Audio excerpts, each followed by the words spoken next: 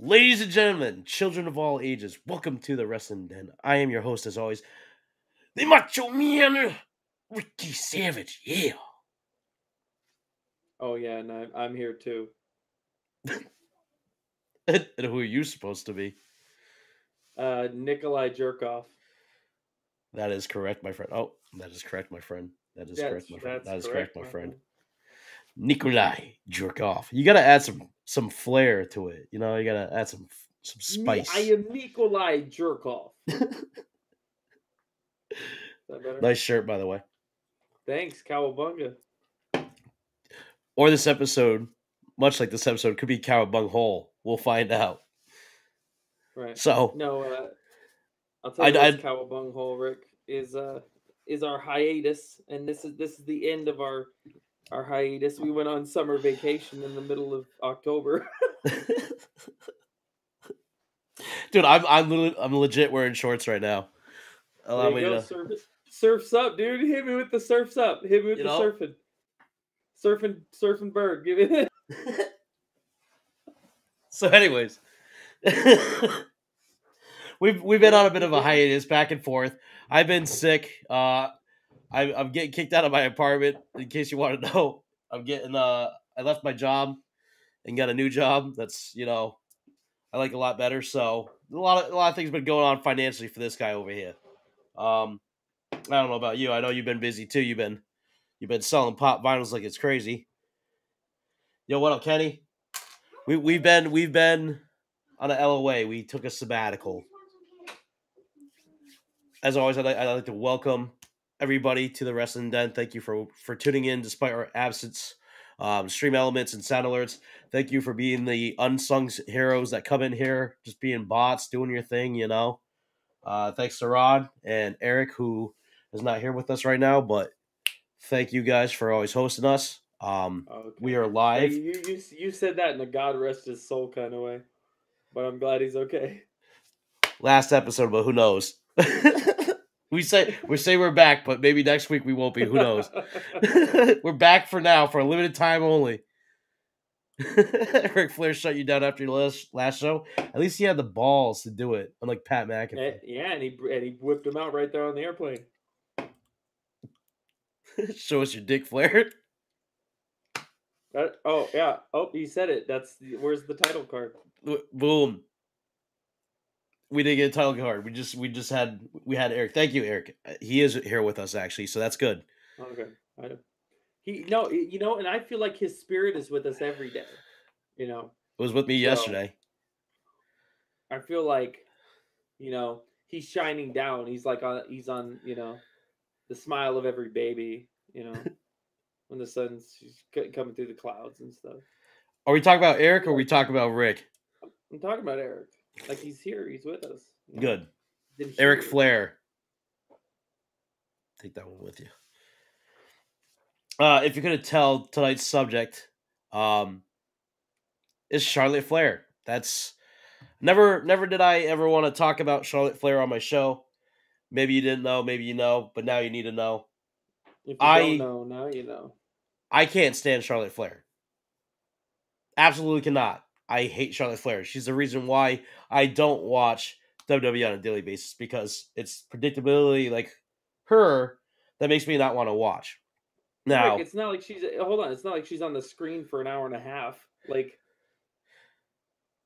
you're saying, like, oh, I don't watch WWE because Charlotte Flair's there. It's not just Charlotte. There's many Charlottes that make me not want to watch WWE because Charlotte is just one of many people. Like, how predictable is it that they have all these men in this match, and guess who's going to come out on top as the number one contender to face our boy Big E? Seth Rollins. Like, wow, really? Like, I knew that was coming. I knew it was coming. It's just too predictable because, like, here's a guy who just had his whole feud end with Edge. So what's the first thing that we're going to do for him? Like, upon ending that feud with Edge? Just give him a title shot with Big E. Whether he wins it or not is not what's in question here. It's a matter of, I don't think they would do Big E like that, but at the same time, look what they did to Kofi when Fox came and moved SmackDown to Fox and had Brock Lesnar just annihilate Kofi Kingston. So Would they do it to Big E? I don't know. The only time will tell. However, my thing is, it's people like Seth Rollins and like Becky Lynch and like Charlotte Flair, and Roman Reigns to an extent. I hate Roman Reigns as well, but I don't discredit what he's doing, because at least for what he's doing right now, I will say, if he's not running the show right now, who would be? It would be very boring to watch SmackDown regardless. I think he's one of the few people that are actually making it entertaining for the people that are watching. The fans that enjoy him are very entertained by what he's doing right now. And a lot of skeptics of Roman Reigns are also enjoying it. I'm just me. I'm watching AEW and watching old school Raw, so it's like I could give a shit. But what about you, Nick? The thing about watching old school Raw, and this is kind of to everyone's detriment when they do start watching classic wrestling, is you start comparing it. You start being like, oh man, how come the current product isn't like this? And in a comparison to begin with, is so much personality in the late 90s. There's so much, some of the best written shows, best produced shows with the best talent. And you also can't replace nostalgia.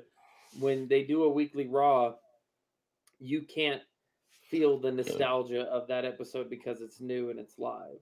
You can look back on Raw, and even if it's a stinker kind of storyline with like Val Venus and Goldust or something stupid, you just go like, oh, okay, and you just move on from it instead of sitting here with your head in your hands, being upset about what you're watching. It's just not.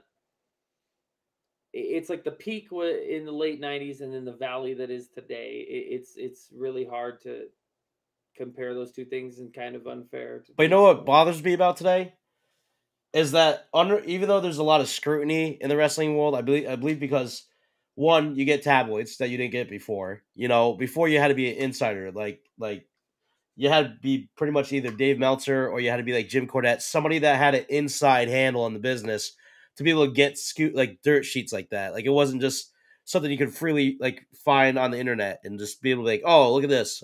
Like Wrestling Observer posted this, and it's like, no, you know what I mean? And wrestling Twitter, wrestling anything, social media, websites, all that stuff, all the social media, like it does kind of take the fun out of it, because it also, I learned that Big E became the WWE champion on Facebook. I didn't watch the match. I didn't see what was going on. But wouldn't you say that's more like a double-edged sword there? Because if you think about the one side of it, I mean, you found out through Facebook, but you don't really have to actually watch wrestling to find out what's going on in wrestling, which is helpful when we have so much stuff going on in our lives. We're older now, it's just like when we were doing our wrestling gig, and then it's kind of like one of those things where it just became on the priority list. We had so many other things that became more important, and that's not necessarily a bad thing if you look at it in the big picture. It's just like we just don't have the time to dedicate to one thing anymore. And wrestling being one of those things is that I will always love wrestling as a fan, whether, present, past. I like the idea that me and you in 2021 can have a conversation about wrestling, and time is not a factor in that conversation. You know what I mean? That's the thing. Time is not a factor in the conversation. And though sometimes it is, Turd Mistress, what's up? I'm going to give you a shout out right now. Thank you for being here. You know we love you. The Mistress of Turds. And that's why he's Nikolai Jerkoff. But do you see what I'm saying, though? Like, time's not a factor in wrestling conversation. But I just feel like the priorities have gone down. So, like, when you see something on Facebook like Big E winning, these little things that, like, maybe you were interested in seeing it. So maybe it's like the Mick Foley situation where when WCW spoiled him winning the championship, maybe you want to... I do, to your point, what you're saying about, like, why seeing it on Facebook and it turning you off of, like, actually watching it live, maybe. It should be AEW and WWE's responsibility to make me want to watch it live. The concept being, where were you when this? Okay, so where were you when Big E won the title? Where were you when CM Punk came back to wrestling? Sleeping. I'm just telling you, like, that kind of thing. I think that's the burden of proof is on them to make me want to watch it. So, absolutely, and like that's what I've been saying since the very beginning too. It's just like, how I said, make me want to watch. And that was the whole intended goal. But really, Wrestling Den isn't just about make me watch wrestling, because who really cares if I'm watching or not? The idea is that I stopped watching, so give me a reason to want to watch again, because I don't want to have that love-hate. I feel like the love-hate relationship with wrestling is always going to be there, because there's always things I can say that I didn't like about the sport and things I do like. That's just nature of the course, par for the course for the topic that we're talking about. But as far as loving wrestling, there's that passion of wanting to watch and wanting to watch on a ritual, like a daily basis, watching everything that you possibly can, absorbing it all, everything that's happening as we speak. It's not like that anymore. It might not be like that for a very long time, but there might be things where you get little spurts where you do, and that's going to be pretty much the next best thing.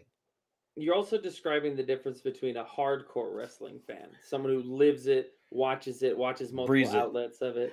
Yeah, or a casual wrestling fan, someone who catches it every so often. See, I wouldn't consider myself a hardcore or a casual wrestling fan.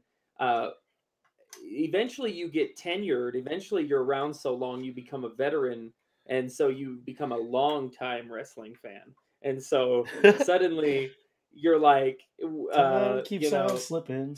Yeah, you're just like I've been around for a long time, and sometimes. I'm seated out there. I want to catch a SummerSlam or a WrestleMania or a Royal Rumble. It's pretty much what we watched.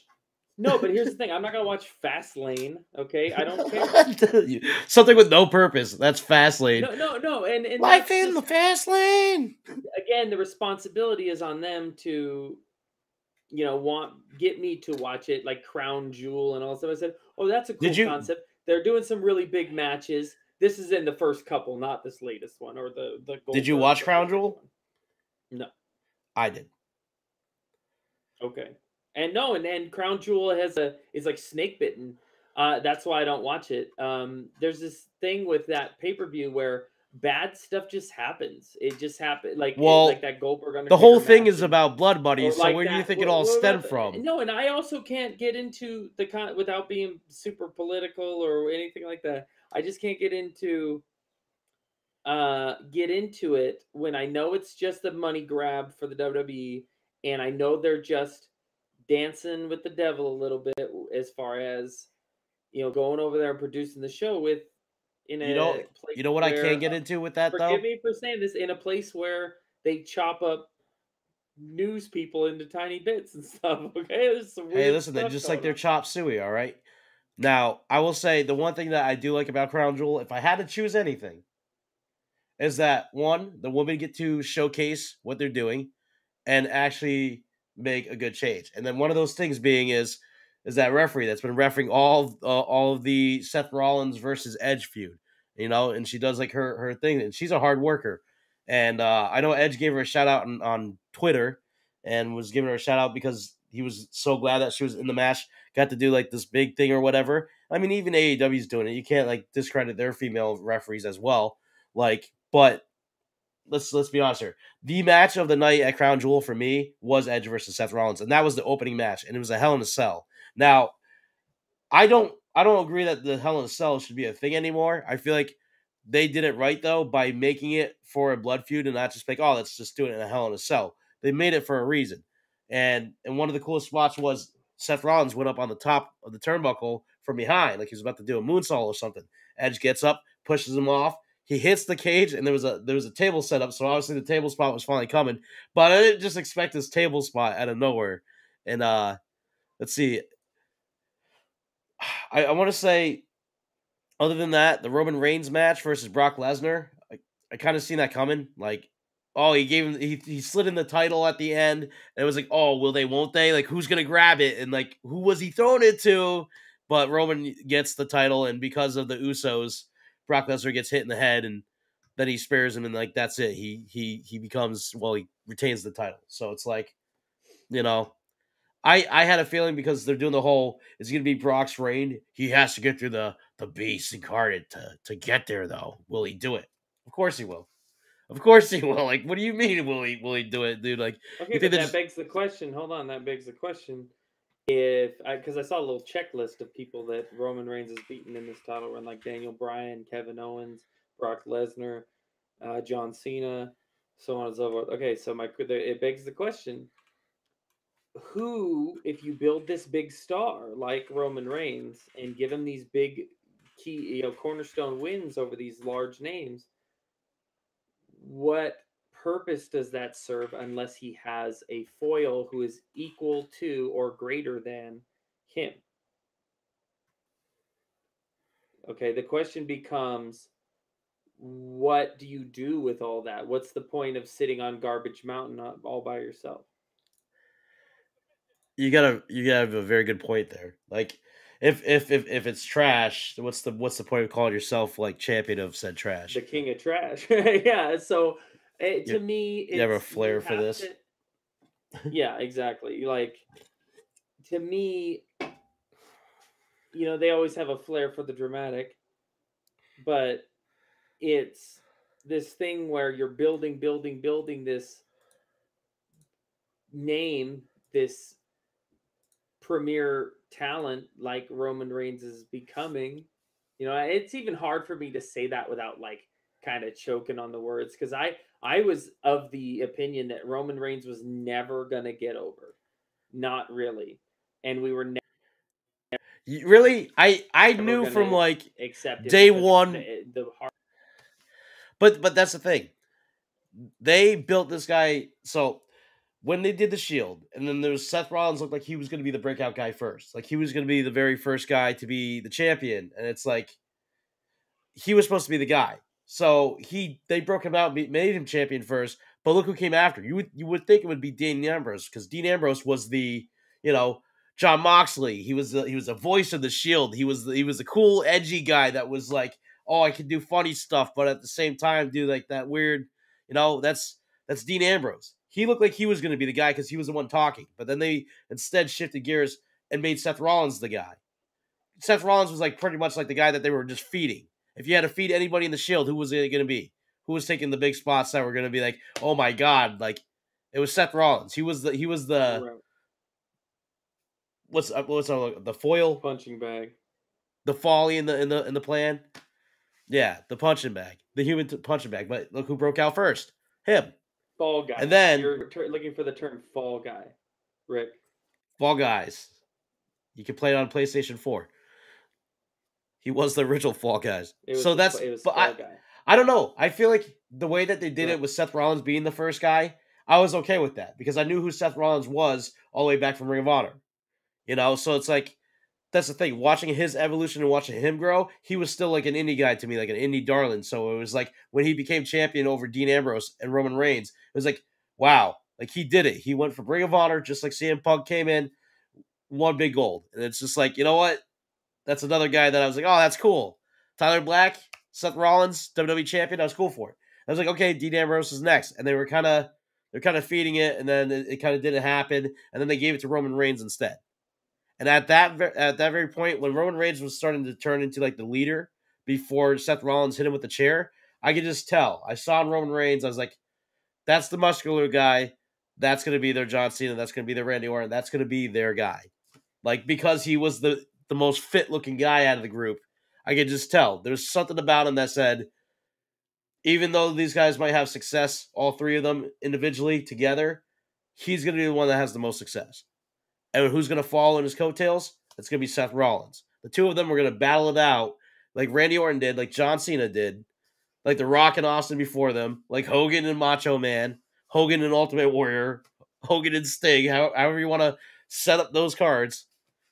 They all come down to the same thing, is that, again, we're talking about something that's choreographed and scripted, where what was once a traditional thing with title belts became, well, I just want to put it on this guy because it's going to look good on him, and he can tell a story and have the title be involved in the story. You know what I mean? It's like, where is the prestige anymore? Like, titles used to be looked at like in a serious manner. Like, people outside wrestling knew about Hulk Hogan because he was a champion. It's just like, this guy's got the belt. Like, they didn't need to know any more than that. That guy's got the belt. He's the best around. It's, if anything, it's always been a moniker for who the guy is in the company. So it kind of goes hand in hand. The belt goes to the champion. The champion is the guy that they want to be their top guy. The top guy's the champ. Does that make sense?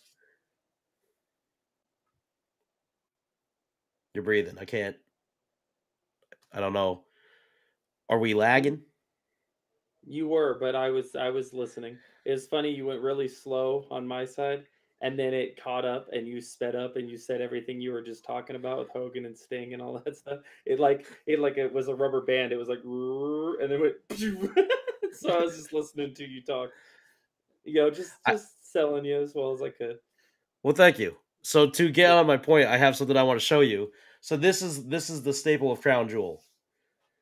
This is what I wanted to show you. It's the one match I enjoyed for what it was. It had some predictable moments to it, but I think overall, for what WWE is presenting for their product, I think if this is as good as it's gonna get, then I will accept what as good as it's gonna get, because at least with stuff like this, it shows that they're trying versus they just don't care. So if we can get that up on the screen, I'll show you guys. I really hope this is that surfer. Oh, okay. It is not that surfer. He is legendary performer and Edge trying to knock him off. This is the spot I was talking about. Way and watch this off the cell through the table. Oh, nice. Remember what Edge? He bounced off and then through the table. Now we're. They call that 720, bro. What was that? That was more like 240, dude. The pixels on that was like 240. But you get the picture. So Seth Rollins, just the way that he bounces off the cage. Goes to the table. I'll be able to hear you. I'm just going to be right over here. Keep going. Are you getting more yogurt? No. Keep going. You better get some for me. Anyways, just the way that he goes through that table, off the cage. Off the cell. Dude, Mamma Mia. If there's any time to quote anybody right now, Mamma Mia. All right? This could have gone one of two ways. It looked like a dangerous spot. It looked like, he had to throw himself into the cage and then twist his body to go right through the table and land without killing himself. And the man did it. That was a cool spot. And then Edge did something with the ladder. You're saying he's trying to take two bumps at once, like the I think he's just... pretty much. He's trying to take the take it to the next level, SA. He's taking it to the next level, SA. Exactly, he was. But that's the best thing about it. Other than this spot right here, the Hell in a Cell, they could have done away with the cage and done the match with the ladders, the tables, the chairs, and the chain, and whatever else that they brought in with the toolbox that they pulled underneath the ring. They could have done without the cage, but this is the one spot that... You said the toolbox? Oh, yeah. You know what I'm getting. You know where I'm getting at. Okay, keep going. Please enlighten those who are not hardcore wrestling fans or veterans of the trade. What about the toolbox? About the toolbox. No, I was going to make a joke about someone being a toolbox. Like a person, not the actual toolbox itself. That was all. You can keep talking. I'm going to walk this way now. Interesting point that Jim Cornette made once about weapons under the ring. Is he's like, it would make sense for a toolbox to be under a ring, right? Or like a thing for drinks for the announcers, or a ladder in case. Well, for fixing the turnbuckles and stuff like that, like actual. Yeah, chairs, tables for like a replacement announce table, like all that stuff makes sense to be under the ring. But he's like, the moment they start pulling out kendo sticks and street signs and garbage cans, it's like, what is the point? Like, that doesn't. You can't suspend disbelief, so far all the time. You might be right, dude, but to live in the days of NWO Revenge, my favorite thing was, what are you going to get out of the crowd? A stop sign, a baseball bat? Who knows? But you're going to use it as a weapon. And, that's the thing. It's always been the mystique of what's underneath apron number 1. Right. Don't get me wrong. It makes sense. What the hell is this guy doing with, what is he going to bake some muffins with that pan, dude? Right. Why is it out there? And that's, you can obviously blame that in, the 90s hardcore, where it's okay, now it became, a gimmick thing. So it's, putting it under the ring. It's going to get a pop and the crowd pulls out freaking here comes an oven mitt, like You're know. right, Well, he's got a bicycle. Right, he got who was the bicycle? Who was the kid who was riding on it? He wasn't on it when he brought it to the ring. No, and it has to make some discernible sense, is what I'm saying. Yes, like pulling out toolboxes, like okay, you got the tools.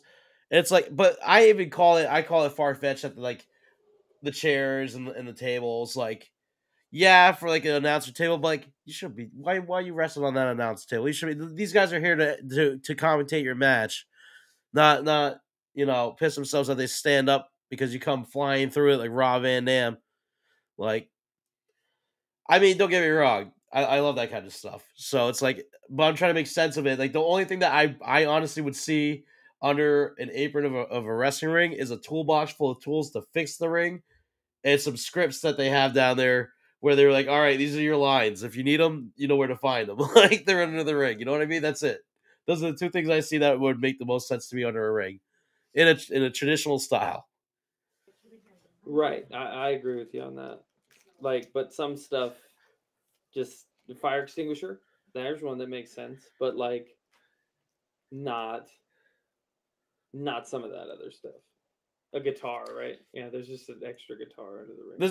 There's a truckload of like a back of a truckload of like guitars, like Jeff Jarrett style, dude. Mm-hmm. Wasn't there a segment where he got thrown into those because he had like all the guitars in the back of the truck, and like he was supposed to put somebody through it, but like Jeff Jarrett ended up into the back of the truck, like getting slammed into all the guitars. Whoever you know the rules of wrestling. Whoever presents the truck full of guitars is the one who gets the truck full of guitars.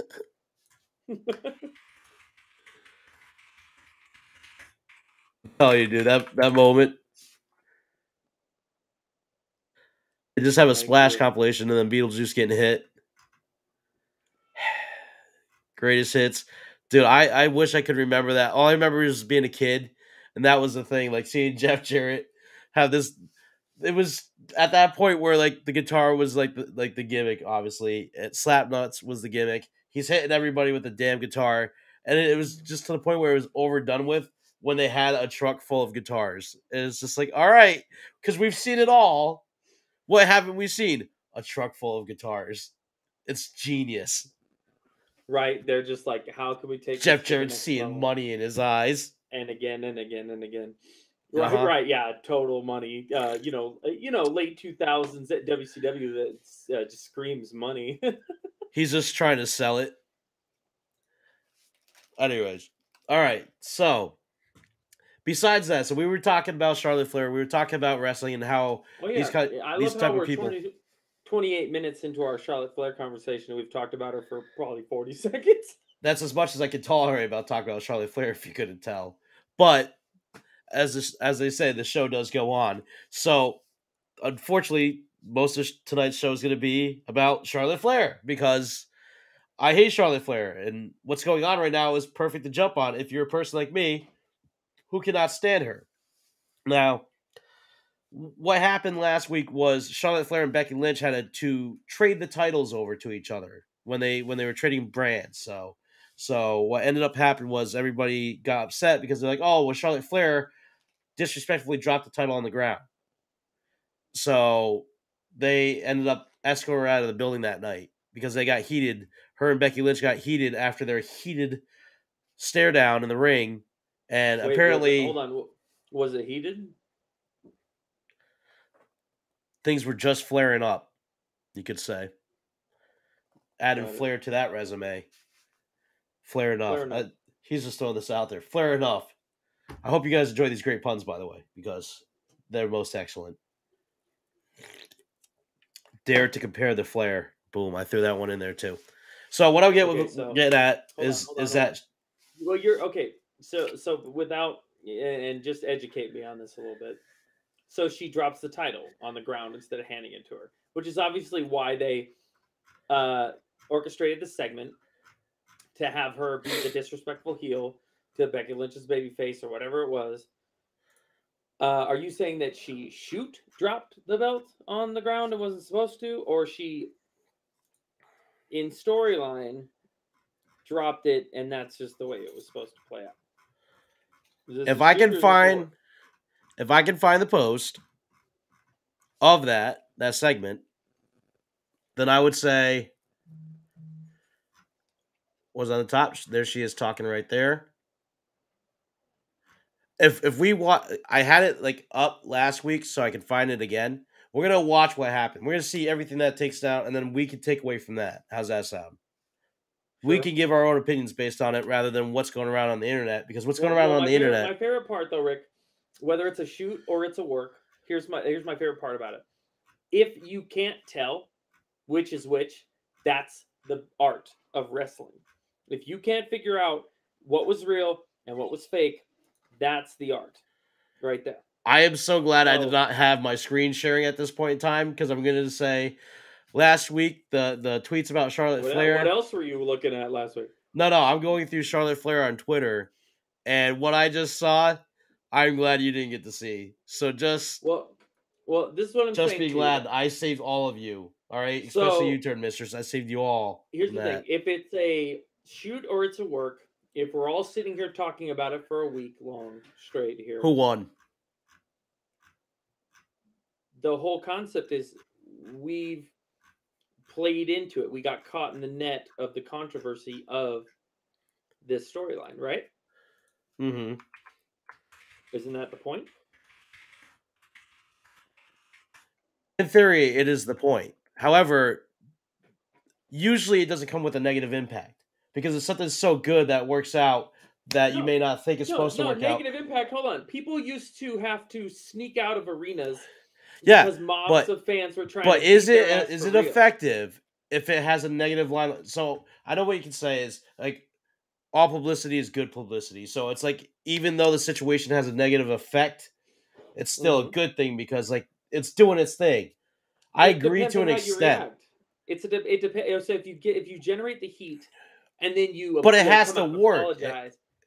If you come out and like backtrack, you come out and whatever PC culture it, then yeah, your heat's gonna get killed because it's gonna have a negative impact, not a negative reaction. But if you lean into the heat, that's why it's so hard to be a good heel in today's culture, which we talked about a few weeks back. It's hard to be a good heel because everyone's feelings on the matter can be so hurt and everyone's so sensitive. Like, are we like, oh, the time-honored tradition of wrestling, she dropped this belt on the ground?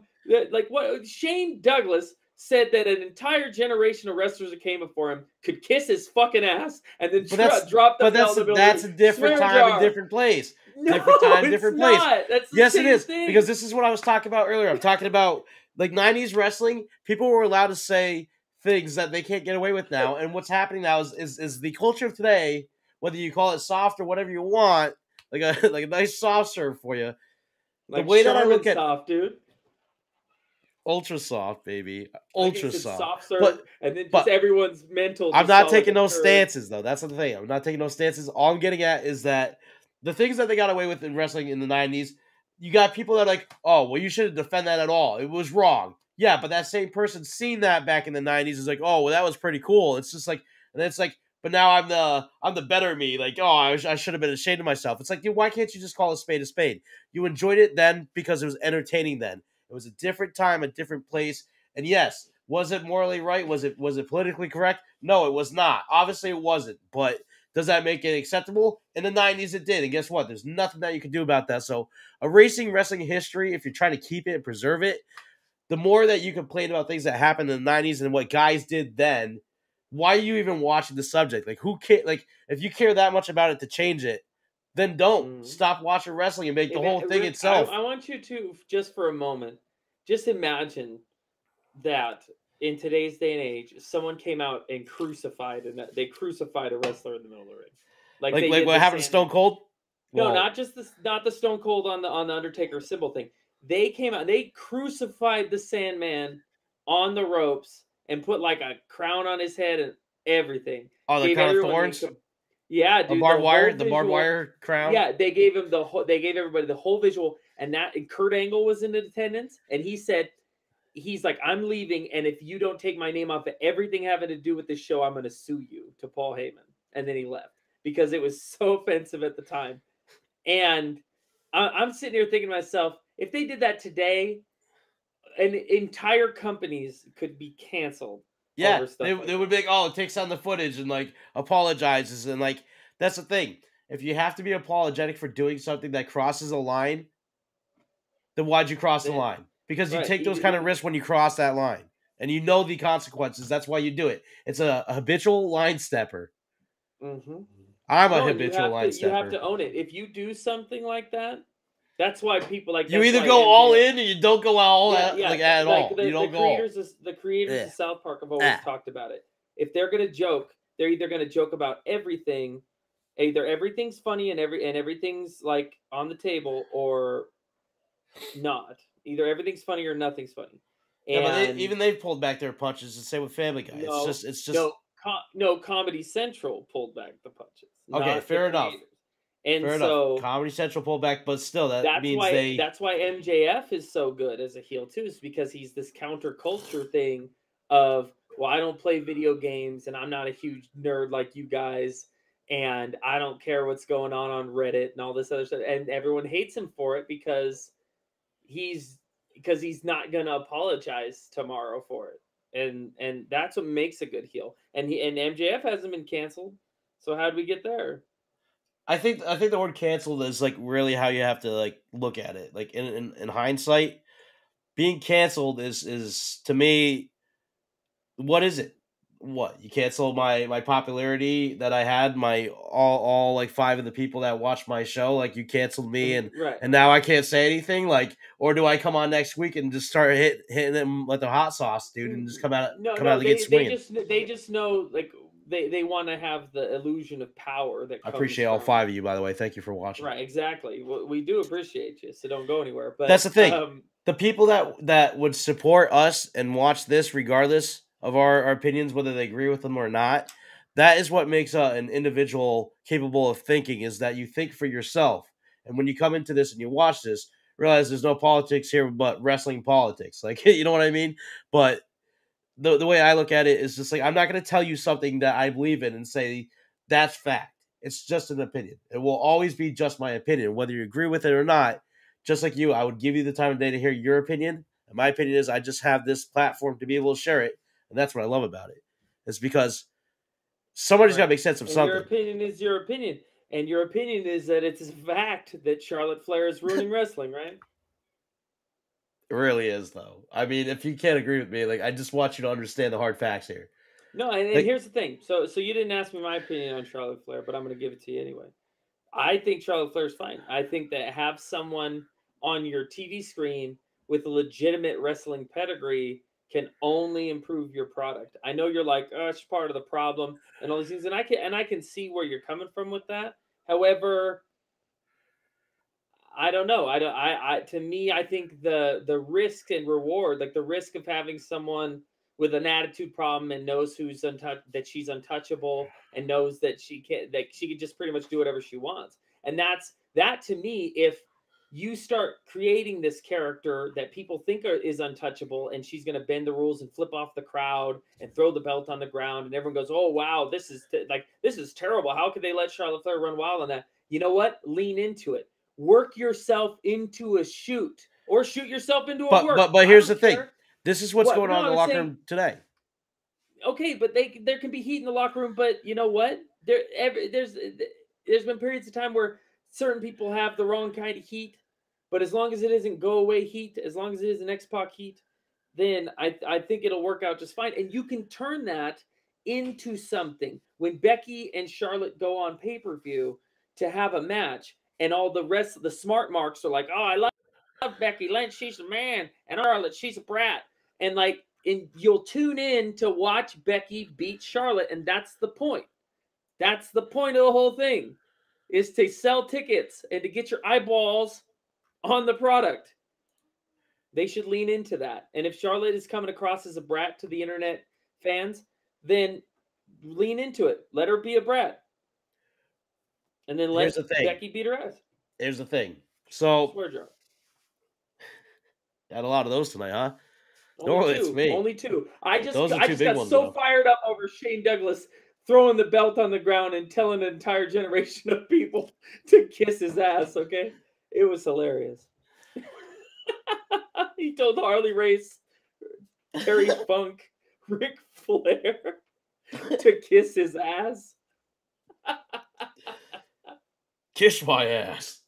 He did. He said they can all kiss my ass, and threw the belt on the ground. And I didn't see anybody lose. Actually, I bet you wrestling fans back then did lose their minds. Dude, Alundra Blaze threw a title into a trash can on fire, dude. Yeah, but that was just the women's title. Nobody cared.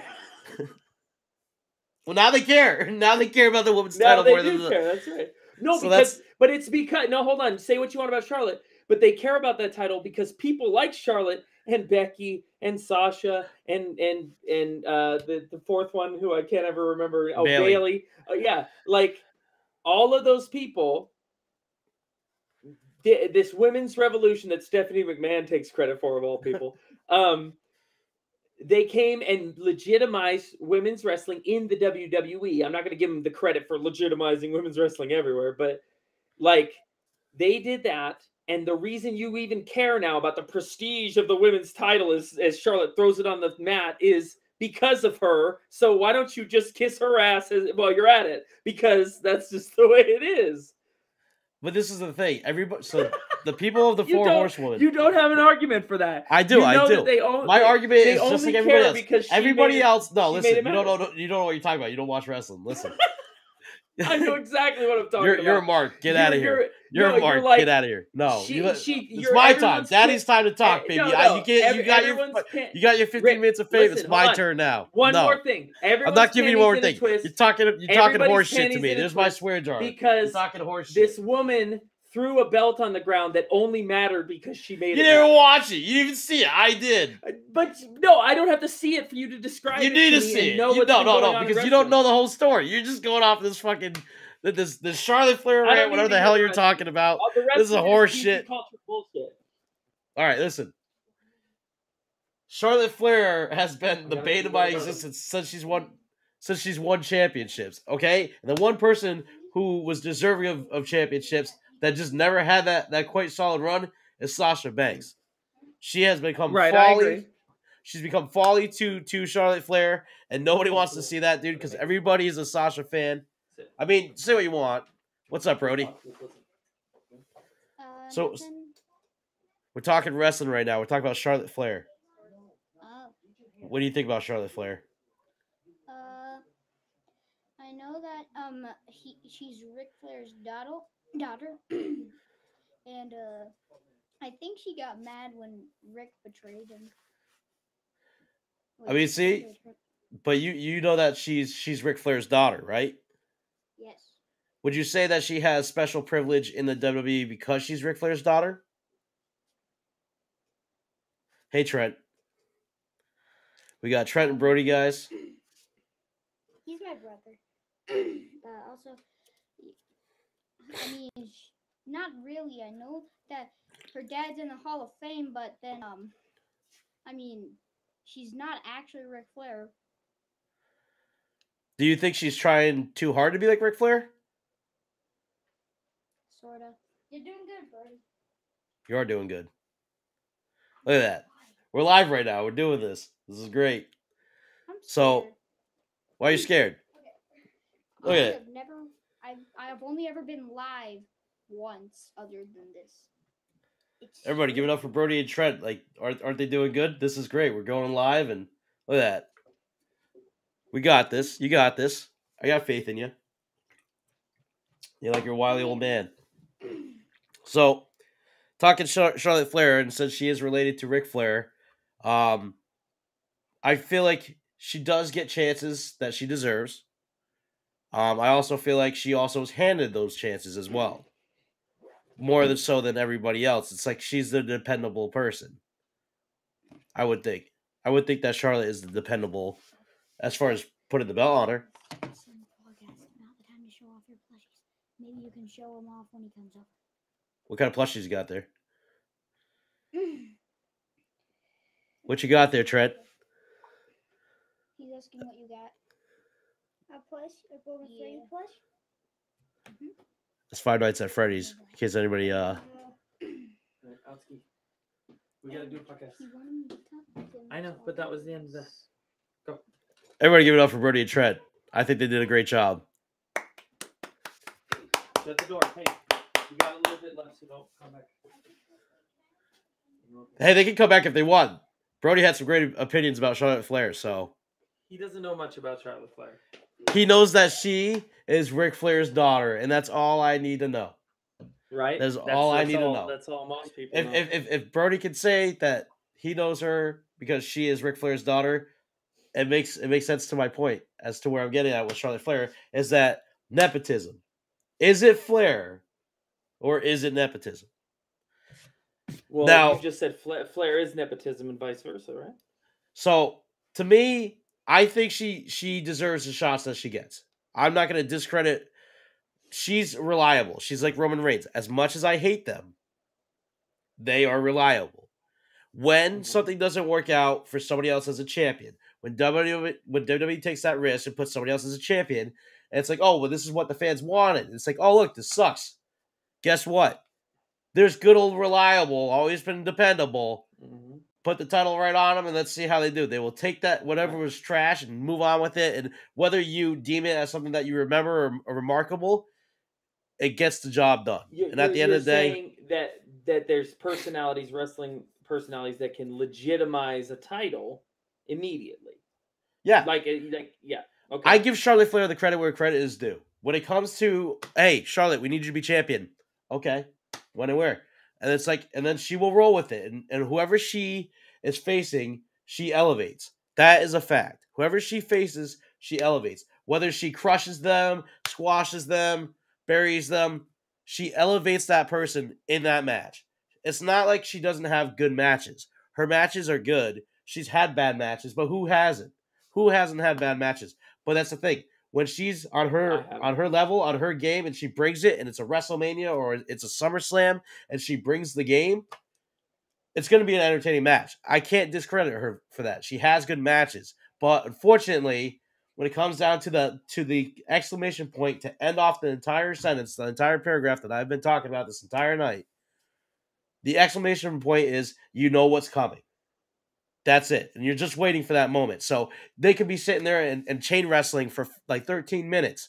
It's like it's a Dave Meltzer special, dude. It's a 5-star classic. It's 6 stars. 6 stars. 6 stars. But also that predictable ending. Oh, it could be a dusty finish because she's not going to just take the loss like that, lose the belt. Or, she's going to recover the belt to retain the storyline, but she's going to do it in a cheap way. Or she grabs the ropes from the figure 8. Like, you just know. The dirtiest player in the game, right? Again. Like we haven't already seen it. But and that's the thing. You're always gonna have that predictability in wrestling because guess what? Even though it's been done, it's good old reliable. So you're gonna have to play those same kind of storylines too. Things just get old and get stale. But unfortunately, when you use them, it's just kind of like a refresh button. Like you do it a different way. So it's like instead of just the traditional, I'm gonna grab the ropes, I'm gonna do a figure 8 and grab the ropes. Like you just evolve the method, and the method works time after time. That's what we talked about. That same method works. So if it ain't broke, don't fix it. If it ain't broke, don't fix it. Exactly. Yep. No, okay. OG so Snorlax. What's going on? Yo, OG. So I was going to say to you, Rick, about this Charlotte thing. So you're saying there's backstage heat between her and other people based on her behavior, right? Yeah. Pretty much the whole locker room hates her right now, and she's isolated, and she's blaming on because so she's saying that she wants to give people shots and opportunities and stuff like that, and because the company chooses her in these positions, she's basically saying, woe is me, I'm not doing this, and I'm not being like, oh, I'm stepping on toes, I want the title, like, I deserve it, I'm Ric Flair's daughter. I deserved it, I earned it, but she's also saying the company put me in that position, not me. I wanted you to do this, and they said this is what we're doing, and I had to do it. And everybody's upset with her, so she's all isolated, and Becky Lynch looks like the locker room hero. Continue. No, okay, so here's what I'm going to say. So forget all that backstage heat stuff. This is what I'm going to say to you, Rick. Okay. Easily done. What was that? I said easily done. With that, like I said, so forget all the grandstanding and all the who's... The hot dogging. You're grandstanding and you're hot dogging. No, seriously. All these people pointing fingers at each other over whose fault it is that Charlotte Flair has gotten this many title shots and all this. Screw all of it, okay? Because to me, get the match in the ring, generate the heat, sell the tickets. That's the goal of this machine. So forget all the noise. Let's concentrate on what we need to be doing, which is selling tickets, right? You and I could sell tickets all day to a match between you and I because everyone knows you're going to get a 6-star classic. But here's what I'm going to say. Charlotte Flair's out there. Everyone knows she's being a brat. Everybody knows her husband's in AEW. Everyone knows her dad is now not with WWE. Everyone knows that. But is she being a brat? No, here, hold on. So she's saying she's not, so she can save face with her fans. But to me, she knows she's untouchable. She knows she's the top upper echelon of women's wrestlers, the upper echelon of talent in WWE to begin with. So if she goes out there and does something unsavory, what's going to happen? Are they going to take her off of television? No. Are they going to take her off of pay-per-views? No. Are they going to strip her of the title? No. So just like Shawn Michaels in the mid-90s, Shawn knew he could throw a temper tantrum in the middle of the ring and Vince McMahon wouldn't do a damn thing about it. Okay? And he did. That's how Shawn acted. And so today, even if it's real or not, this is what I'm asking you. Is she being a brat? Whether or not she is, if we believe she is, then the WWE as a booking conglomerate here, as promoters, need to say, these people believe Charlotte's a brat? Fine. And Becky's the locker room hero? Fine. You know who you need to stick in the ring with one another for a premier match for the title or title versus title? Who should you book in a match, Rick? It's elementary. Asuka. Right. Becky versus Charlotte, your hero versus your Sasha versus Charlotte is better. Your face. No, it doesn't matter if the match is better. I'm saying the heat. The whole point of this Sasha is the most things heating up in a long time, dude. That's a woman that. Okay, but here's the thing. The argument has been, so for the people that believe in Sasha and what Sasha's doing, and the people that believe in Charlotte and what she's doing, the people that will defend them to the day that they die, are the same people that like Charlotte Flair should go to AEW. She's obviously not being appreciated for what she does. She'd be amazing there. Her husband's there. You know, she'd be happier. She'd be more successful. Maybe. Mm-hmm. Maybe. I mean, she's Charlotte Flair, no matter where she goes. Guess where she's not going to make as much money as she probably makes now. Maybe. But here's the thing. It doesn't matter. I wouldn't want to see Charlotte in AEW because I wouldn't want to see her come in and stomp all over the division. Britt Baker does enough as she is by herself. I wouldn't need Charlotte Flair coming in and Britt Baker versus Charlotte Flair, and that's what I'm getting booked at me because then I would turn my eyes off of AEW and say, nope, I'm good. Because where Charlotte Flair goes, I don't want to watch. I personally don't care. I don't want to watch a Charlotte Flair match because whether or not it's going to be good, it's going to be a 5-star classic. At the end of the day, if it ain't broke, don't fix it. And that's what they're going to do with Charlotte Flair. Wait, hold on, Rick. Would you tune into a premiere match at a premiere wrestling pay-per-view for the WWE if Becky faces Charlotte and then Becky goes over Charlotte clean? No, because I hate her too. So Becky Lynch, and I will say this, and I've said this before. I've said this before about Becky Lynch. I didn't agree with the whole Bianca Belair thing at SummerSlam with Becky Lynch just coming in and Bianca Belair got the Kofi Kingston treatment, whether or not it had anything to do with her skin color and white Irish woman comes in and just wins the belt after being pregnant and then being gone forever, just comes in and just totally Ronda Rousey's. Like, that's the thing. It became full circle. Becky Lynch was the person I was cheering for and everybody was cheering for because guess what? Ronda Rousey was on top. Nobody wanted to see her in WWE. They wanted the hell out of there. And then you had Charlotte Flair coming in, making it all about her. Oh, it's me, Charlotte Flair, whatever. And then Becky 2 belts came in, and the moment that she got those 2 belts, from that moment on, from this moment, I knew. I was like, what am I doing? This was a big mistake. The man, I was rooting for the man up until the man became the man. And then when the man was the man, I was out, dude. I was out. It was just like Seth Rollins. It seems to me you have an underdog complex where you want to cheer for the underdog, and then when that underdog becomes the premier thing, you're like, I thought I was the exception to the rule, and I'm not. I am very much like everybody else. Everybody that was like, oh man, Becky Lynch, she's gonna be the one. Like, let's cheer for Becky Lynch and bandwagon. I will admit that I bandwagoned for Becky Lynch because she wasn't Charlotte. she wasn't Ronda. I wanted to see the underdog win. I wanted to see the person that I least likely hated in that ring win. And she did. And then after that, when she was the champion, I was like, oh no, what have I done? Because now here she is coming in, Becky 2 belts. And this all flashes forward to what's happening now. Is that Becky and Charlotte are in the ring, and Charlotte drops the title on the ground after Becky reaches for it. And then it's like, everybody's like, oh my God. And then Becky takes off her belt and throws it at her. But I want to introduce this clip to you, and I'm going to show you exactly what happened right now. So I'm going to put up on my screen, and we're going to see exactly what happened. And then we will go forward with this conversation until the point is made. You're coming at me all slow. What's happening here? Bilbo Baggins. That's the one. Not Bobo. Uh-oh. This man makes me wait to put this footage up on the screen. Guys, only in this podcast can you get things like this. This crazy. This last hour of zaniness.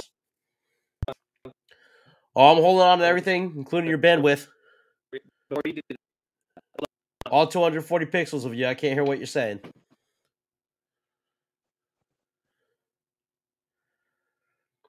You guys notice like the difference here? Like I'm in like 1080p right here because I'm looking, here comes the Ninja Turtle and he's back in black. All right, Pac-Man. What do you got for me?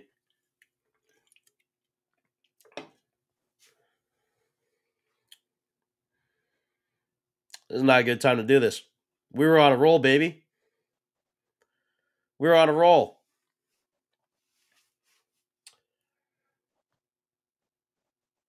Oh, are you back in real time? Oh, geez. That was the weirdest transition to a Triple H water bottle scene I've ever seen.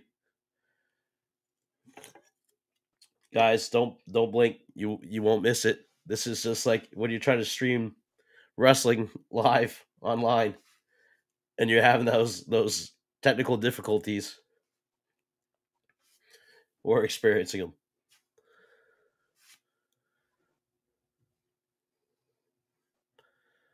Are you caught up? Are you caught up now? Can I put on what?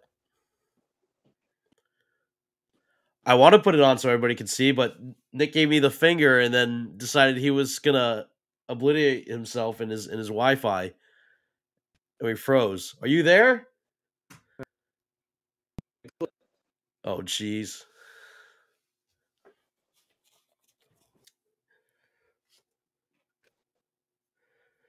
It's like somebody farted, dude. It's just awkward.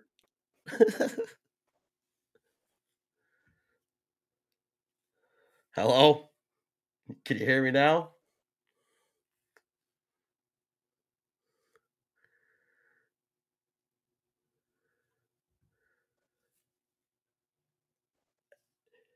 Am I the only one seeing this right now? Is this happening? Is this real time? Is this real life? I think you're back. I think you're finally moving. I don't know. I'm scared. You gotta talk to me, Goose.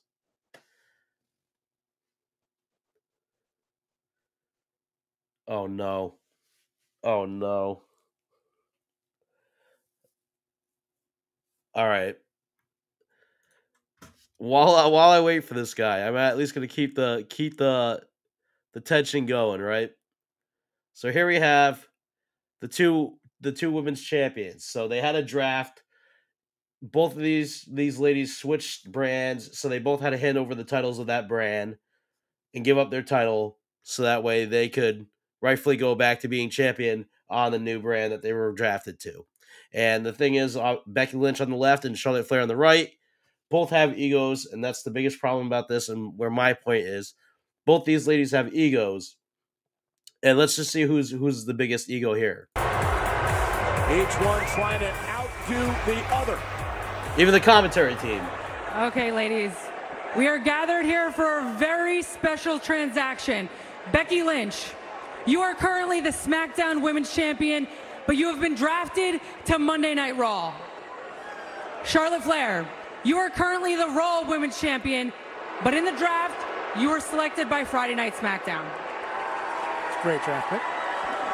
As number 1, everyone. Remember that. With that being said, right here, right now, we are going to exchange the championships, and you two will go to your respective new brands as the Women's Champion. Understood? Exchanging now. Notice that Sonya Deville impressed, is looking at Becky Lynch. She's talking to Becky Lynch, not Charlotte Flair, on who needs to give up their belt first. She looks at Becky and says, "You need to hand over your belt." So here's Becky with the belt. Let's continue. By this situation at all?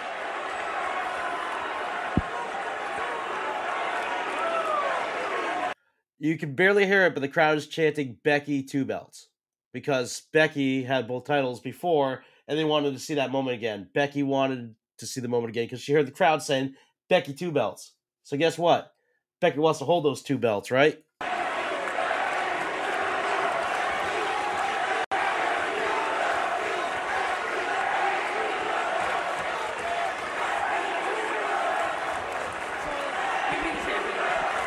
Becky asking Charlotte to relinquish the championship first. The Raw Women's title. This is That's a very loud. massive You can hear it. ordeal. It takes forever to become champion. To just hand over your title has to be incredibly difficult. Whoa, whoa. You can take that however you want.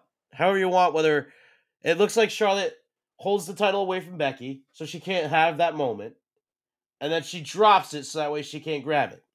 Now, Charlotte says that she didn't mean to drop it so hard or drop it like that. It wasn't on purpose. But clearly you could tell it was 2 women who were not going to let the other have the moment of holding both belts.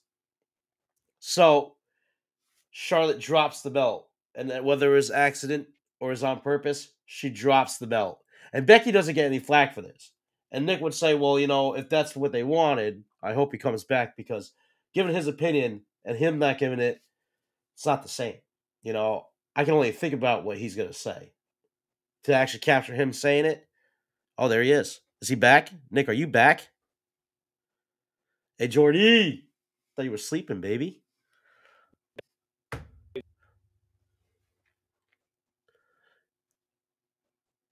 I got you, but you're like in frame, You're not moving. You're still... Something's going on.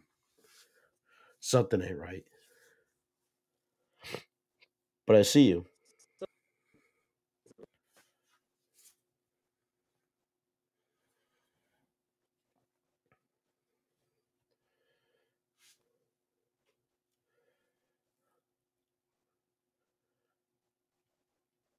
Just talk about Charlotte Flair, how much I hate her.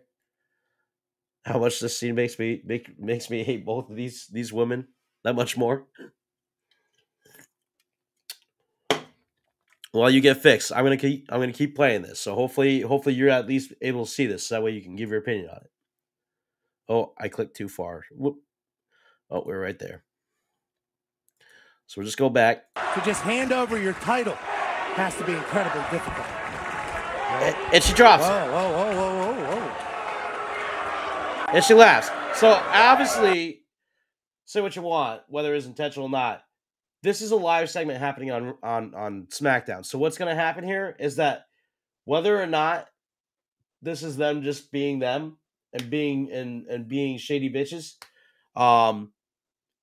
it's selling an angle, whether intentional or not. It's selling some kind of angle, setting up something in the future. Maybe not even setting it up, but at least laying the foundation. You know what I mean? Whether intentional or not, this is how unprofessional and professional these women can be. Charlotte as the character and Charlotte as the person could be somewhere in a gray area right now where she's acting and where she's just doing. And same thing with Becky Lynch, acting and doing.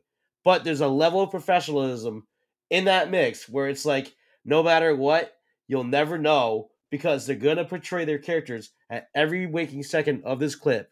But at the same time, sometimes those personalities come out of that character and you can see it. And those little things like dropping that belt, that was one of them.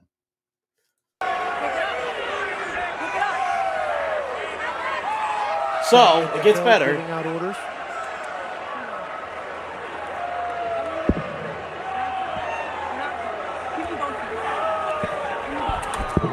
And she throws the belt.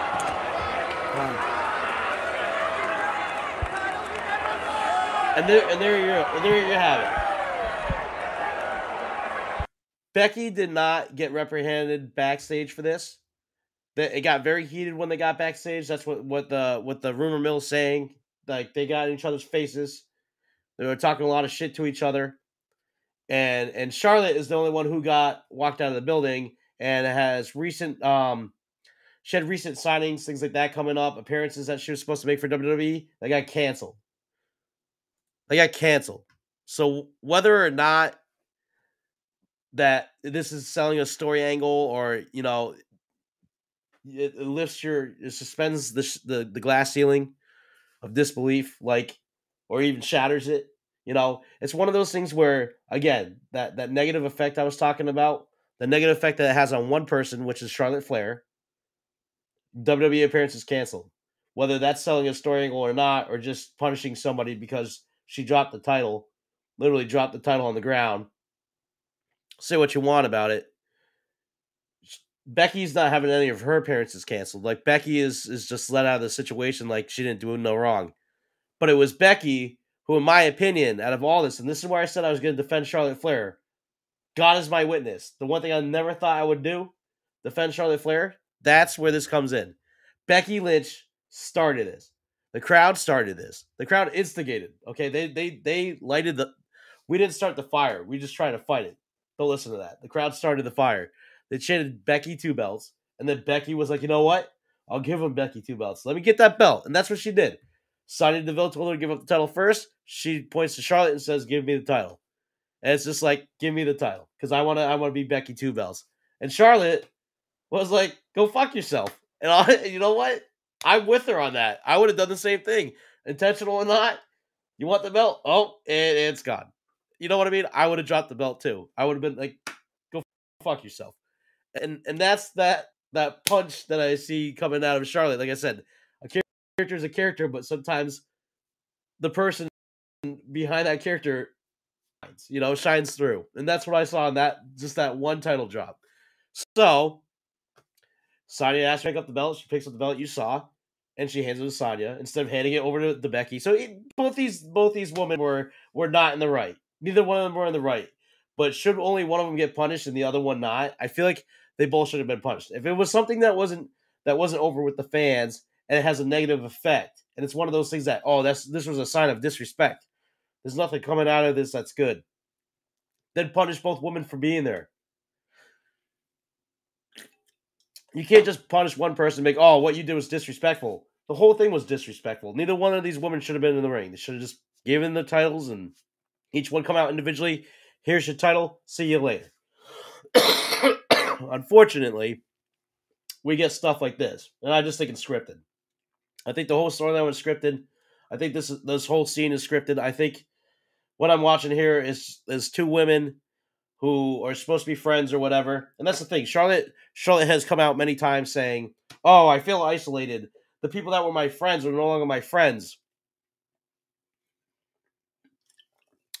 Basically talking about the 4 horsewomen. Everybody that she was friends with has estranged themselves from her. So she feels isolated in the locker room. Like, people, like, she's the victim. She can do no wrong. The company's telling her what to do, so she's going to do it. Same thing with these title runs or whatever. Sorry. Again, I'm still sick, so it's like I'm going to die if I don't drink something and keep my throat from being dry.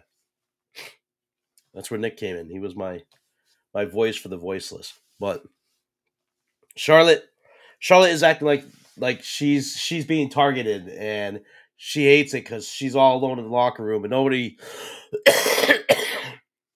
nobody wants to work with her, and she's all alone, and it's like she wants to put people over her and help build them up. She wants to help build these women up and be a powerful leader. And it's just like everybody's taking Becky Lynch's side, which isn't fair to Charlotte, to isolate somebody and bully them and cheer for this one person who just came in and just stomped all over everybody else like Bianca Belair and just made her title reign look like nothing. Meanwhile, Becky could come out in a gigantic fur coat and make a joke of the title, and that's the champion that they're presenting, is this person that can come out and just roll with this stupid gimmick, wear these big sunglasses and these big fur coats, and just be I'm the man. And it's just like really just kind of playing up to the character, but a more overzealous version of the actual person who is Becky Lynch. Like, it's one of those break the fourth wall type gimmicks. And that's why I hate to say it, but I side with Charlotte Flair in the sense that Becky Lynch is the villain here. But so is Charlotte. Welcome back. Please tell me you're back for good. Please tell me you're back for good, or else I'm going to make this the same face that Becky Lynch is making right now.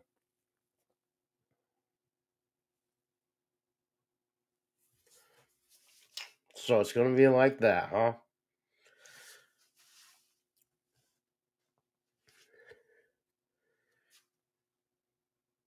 I see your hands moving. Like that.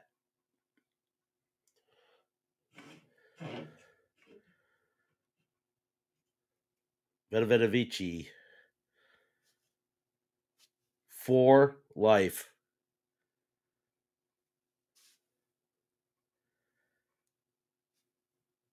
I can't hear you, though. But you're here. So I'm just going to have to read your body language and speak for you.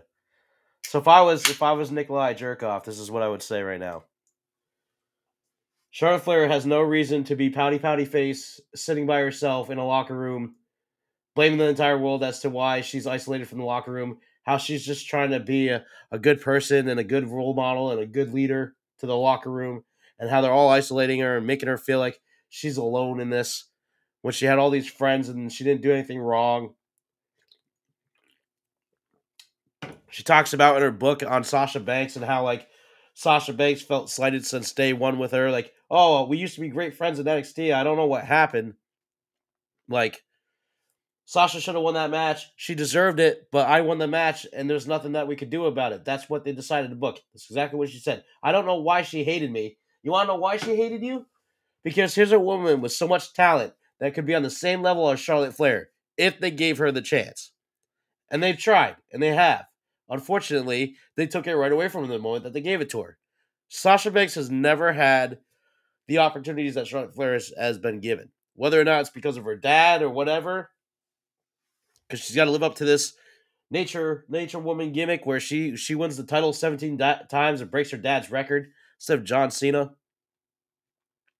All I know is that Sasha Banks deserves to be on her level and deserves to be the rival. If you're going to have your John Cenas and your Randy Ortons and your Seth Rollins and your Roman Reigns, I don't think it should be Becky and Charlotte at the top. It should be Sasha Banks and Charlotte. If you're going to look at anybody that's going to be the rival, it's always been Sasha Banks, because Sasha Banks is bar none better than Becky Lynch in every single way.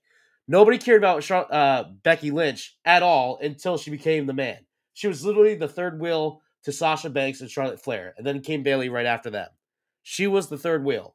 And then this whole the man gimmick happened, and she finally got that stardom that she never got.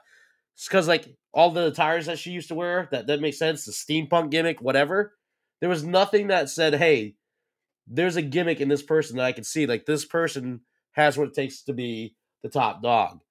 Becky Lynch was always third wheel to the Sasha Banks and to the Charlotte Flair feud. And then finally, Sasha Banks was gone. Nobody knew where she went. She just had enough for a while and just was off screen, didn't do anything. There's speculation she might go to AEW, and she was just off the radar. So guess who got time to shine? Becky Lynch. Becky Lynch and Charlotte Flair became a thing, and it's just like seeing the two of them in the ring together, I could give a rat's ass. I could give a rat's ass. I would not want to watch that match. Ooh, I do see that. Invader's Head. Enjoy that Hunter versus X-Hunter. Nick, are you muted or something? Are you still frozen? I'm trying to watch you engage you, but I'm struggling here, buddy. I'm struggling.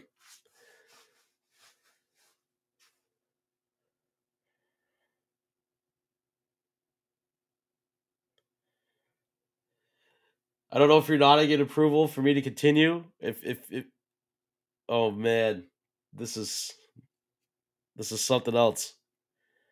You're never gonna break my stride. I know you want to say something, but I can't hear you. And you gotta get you can't do this. You can't play with my heart. Don't be playing with my heart like this. It hurts. It hurts. To get to the roundabout, to get to the end of this story. What's happening right now is a lot of people on Twitter are targeting Charlotte and just like, this is where I should be like, oh man, I just want to jump right in this hate wagon and just bomb the shower because she deserves it. In a way, I feel like she does. And at the same time, I see a person in Charlotte, and this is the first time I've seen a human being inside of Charlotte where it's like, I hate to admit it, but I don't see where she was in the wrong other than how she acted in response to Becky Lynch. But to play her out as the villain and not have Becky Lynch take responsibility. Yeah. So to take responsibility for her actions and just the fact that she's not getting blamed, I just think it's bullshit. So this is your one free card for me, Charlotte. I'm giving it to you. I'm with you on this one. However, I just don't care whether you bomb or you make it or whatever. Because guess what? At the end of the day, I'm still against you. So I'm still rooting against you. But I also have morals. And I can't just sit here and just let this one person get beat up. You know what I mean? I can't let it. I can't. I'm under. Nick was right. I have that underdog syndrome, dude. Charlotte is getting pounded from left and right, and I'm here to protect her. Whatever that means. Whatever that means.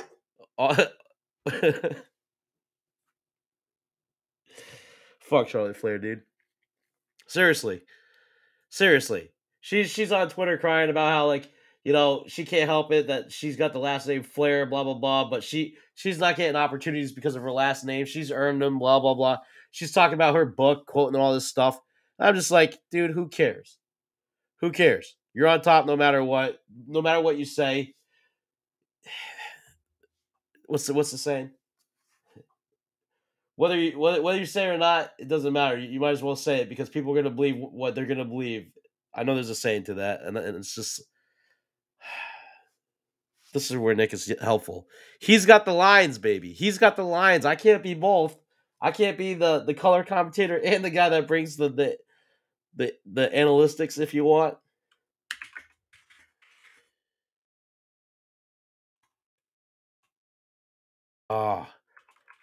Try as you, yeah. Was it try as you might?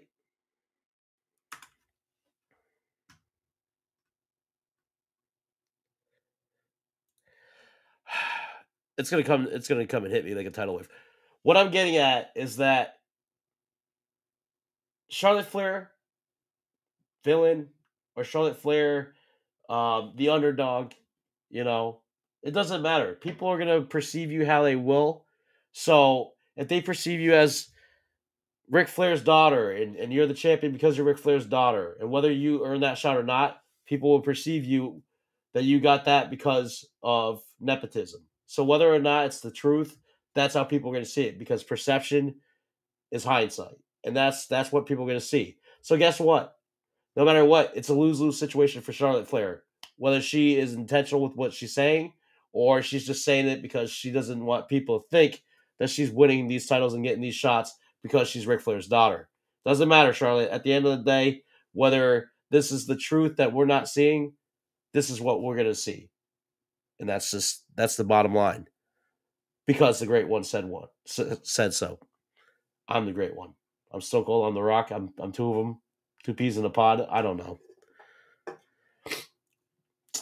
To end off things, on my last note, if this is my final takeaway, if Nick's not coming back, if I'm left here alone to end the show, I just want you to know a few things that happened on this day in wrestling.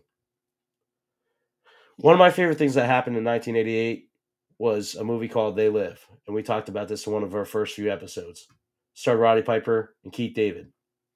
Now, to me, it was like the 1987 hit classic Predator. Like a poor man's knockoff of Predator. White man and black man, both very strong, best friends, hanging out, got the guns, showing off the muscles, hands in the pockets like Michael J. Fox looking cool in the 1980s. You know, Roddy Piper with his long hair. Everybody's got long hair in the movie. I don't understand, but I love long hair, so I got long hair. I get it. It's a cool thing. 80s, everybody was having long hair. They were doing it. 10-minute action fight, probably the best fight scene I've ever seen in any movie. Just ridiculous, and they're laughing somewhat. Like they're fighting all serious, and then they stop, and they start laughing, and then they just start fighting again. Like who doesn't love that, you know? So on this day, that great movie by John Carpenter came out. Oh, just in time. I can hear you. We were talking about They Live. And now we might have a Nick Lives.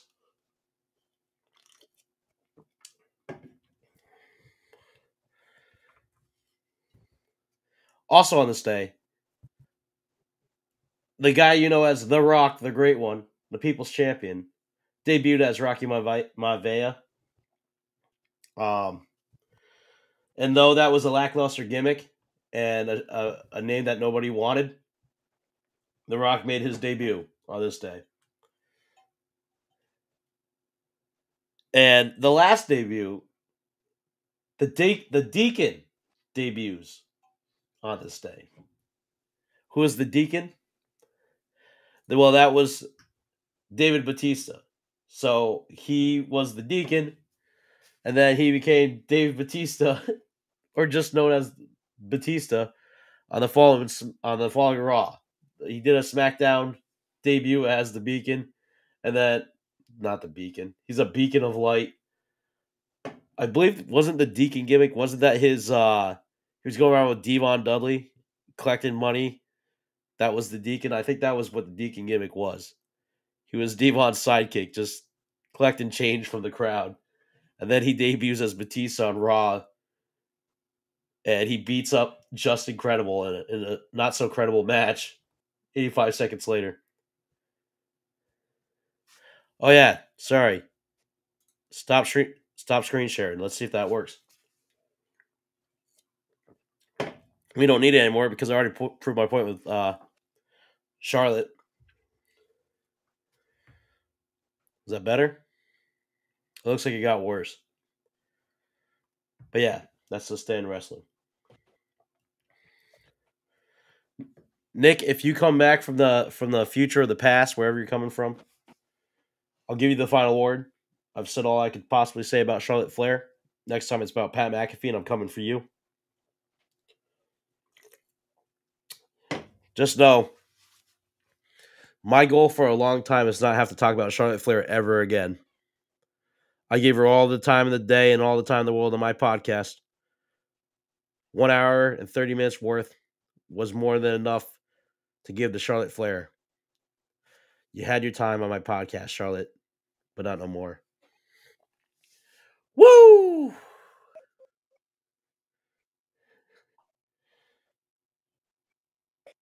I really want to end the podcast, but I really want to give Nick the chance to be the sign off. Guys, you always know where to find us. Whether we're live on Thursdays or not, one Thursday at least you'll see us be live. Flair Jacques, dormez-vous, dormez-vous. Means we're all going to go to sleep eventually pretty soon here. Oh, I got a cramp. That's not good. Been sitting too long. Oh, I can't move. Just know, if you don't like looking at our ugly mugs, you can listen to us on Google, Anchor, and Spotify. Oh, don't move.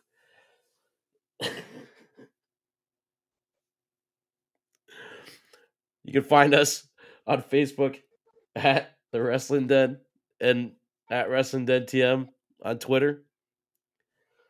You can follow our sisters, Ron and Eric, at Sports Unfolded. They have Instagram, they got Facebook, they got Twitter. I got a huge cramp right now and it hurts, and I'm doing the best that I can to get through this as a professional. We got Nick in the third dimension over here, or maybe the second dimension. I don't know. He's stuck somewhere in the Matrix. We appreciate you guys always watching, and thank you for tuning in despite our long absence. Nick, if you can hear me, is there anything that you want to possibly try to say to everybody?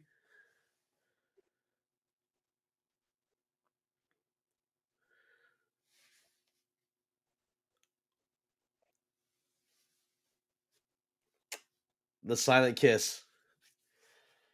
Guys, we appreciate you as always, and thank you for watching The Wrestling Den. You as The Wrestling Den is on. Stay tuned. Next week, we make biscuits.